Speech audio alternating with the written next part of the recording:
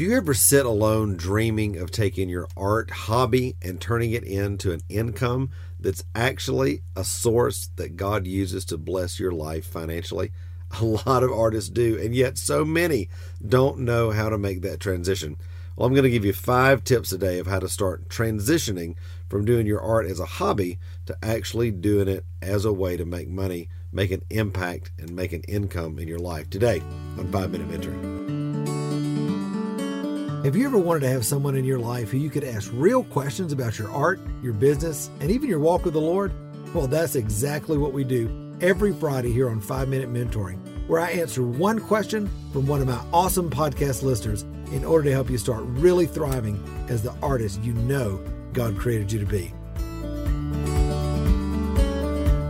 Well, hey there, my friend. I'm so glad that you're with me today here on 5 Minute Mentoring. You know, we just finished our Thriving Christian Artists Conference not too long ago, and we got so many questions during that weekend from artists just like you who are wanting to know how to really take their art to the next level and do the thing that God's called them to do. And so many of them want to know, I wanted to know this years ago, how do you take this thing that's been a hobby for so many years and actually see God begin to bless that and turn it into a source of income so that you can really start focusing on the thing that God's called you to do. You know, that's really, I think, why so many artists want to make a living. It's not that they're necessarily wanting to go make $1 million, although that'd be awesome because you know, when you have more, you can do more. When you're prosperous, you can be a blessing to others. You know, I believe that God brings finances into our life in line with our assignment in the kingdom, but not only for us to benefit us and for us to use, but also to be a blessing. But so a lot of people want to do that, you know, and that's great. That was a big part of my motivation early on in becoming an artist, was to you know, provide for my family, to be a blessing to others, to do the thing that God called me to do. But really, a lot of what people, you know, the motivation I found over the years for becoming a full-time artist is actually so that they have the beautiful opportunity to focus on the thing that brings them the most joy, which is creating art, and then also seeing that art be used by God to bring transformation into the lives of others. And the simple fact is, when you're selling your art and make a living from your art, you don't have to go get money from other places. You can receive your finances and receive your provision in line with your assignment as an artist. And that allows you to spend more and more time doing that thing. And that's a beautiful dynamic that so many of us have learned to do. And I love that. So I call that whole process the bridge. If you're in the mentoring program, you know, you've heard me talk about that before. If you're not, I talk about this concept in the Created to Thrive mentoring program about being, you know, I'm over here on this side of the river, you know, the dream that I have for my business, for my life, all that's on the other side of the river. And the way that I get there is the bridge. And that bridge looks different for everybody.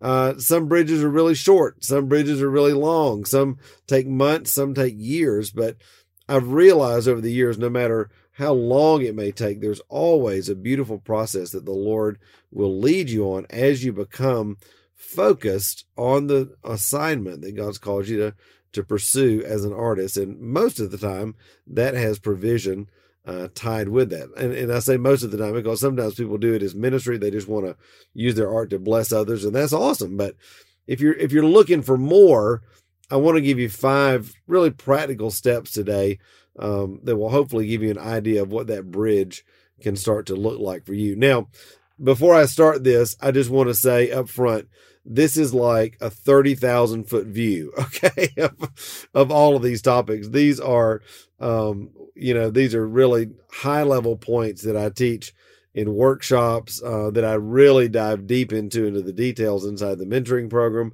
But again, just as a roadmap today, I think this is going to be really beneficial for some of you that are just starting to think about what does it look like to go from where I'm at now to actually pursuing the dream that God's put on my heart to be an artist. So the first thing, and maybe this goes without saying, but I hope not, is that the foundation of all of this is make great art.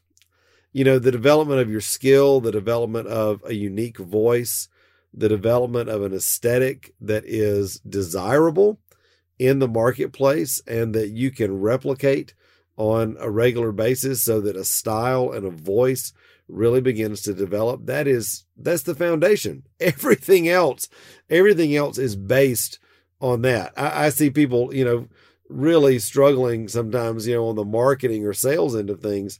And I'm like, oh, well, I can help you on that. Let me see what you're creating. And then we go back to that and it's like, oh, okay. I see you're still in kind of the hobbyist mode. You're still kind of just playing around with this. Oh, you've been doing this for a year. Oh, okay. Yeah. See, there's a voice and a uniqueness and a style that's got to develop. And most of the time that develops over a number of years as you press into skill development, as you develop a studio practice, as you really, learn from masters and develop the voice artistically that God's called you to develop. But suffice it to say, unless you're creating great art and art that is desirable in the marketplace, no matter how good of a marketer you are, you're going to have trouble getting that out there. So that's always a great place to start. No matter how good you get at marketing, you can't ever leave the fact that at the end of the day, you got to be creating things, whether it's painting, fine craft, music, writing, whatever it might be.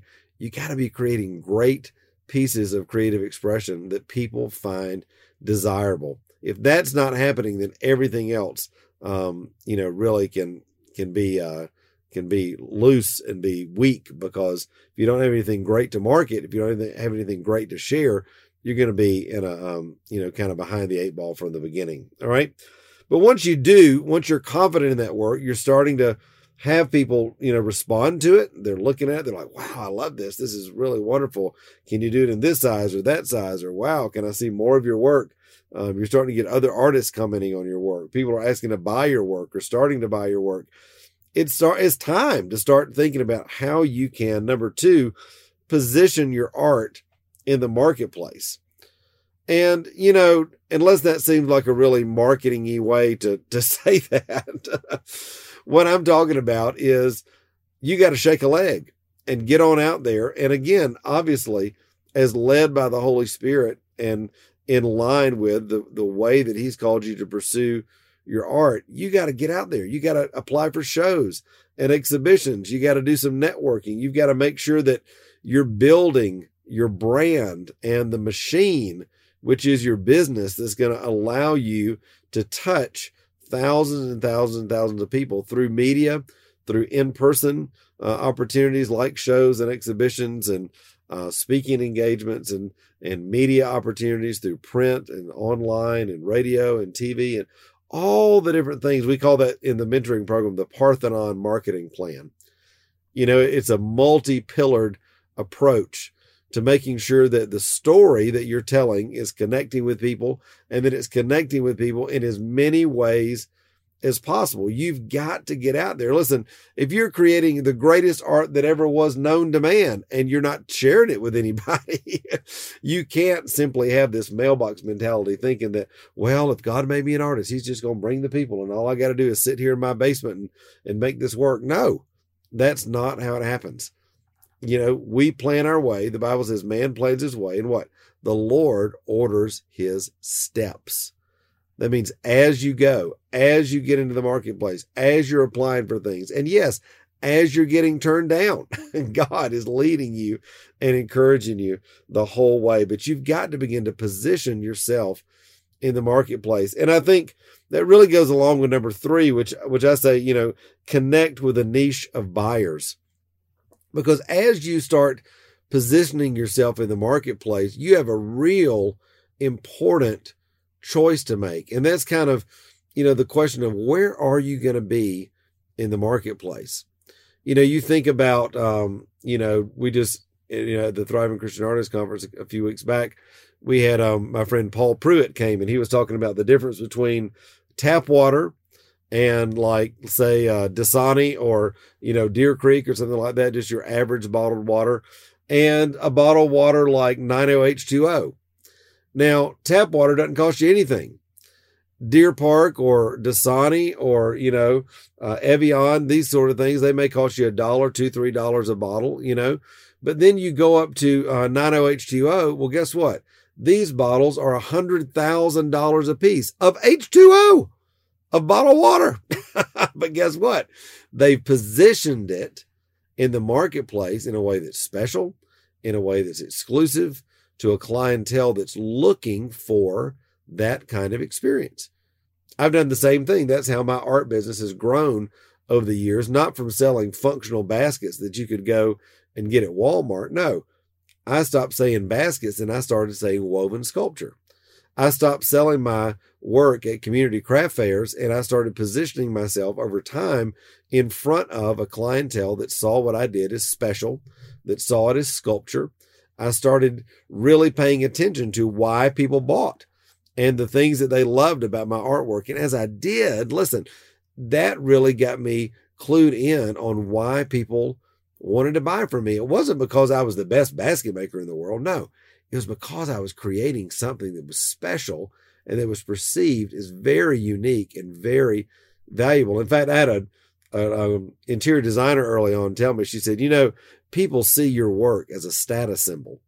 That when they buy your work, other people are like, whoa, they have a Matt Tommey piece. Well, listen, that starts to connect you with a niche of clients. And so guess what? I started looking for where I could find those people at garden clubs and at country clubs and at networking opportunities and nonprofit events and all the other places that God began to lead me to find these people. Why? Because I'm positioning who I am as an artist, not as just some guy that makes baskets. No, as somebody that's really unique and special, high-end, exclusive.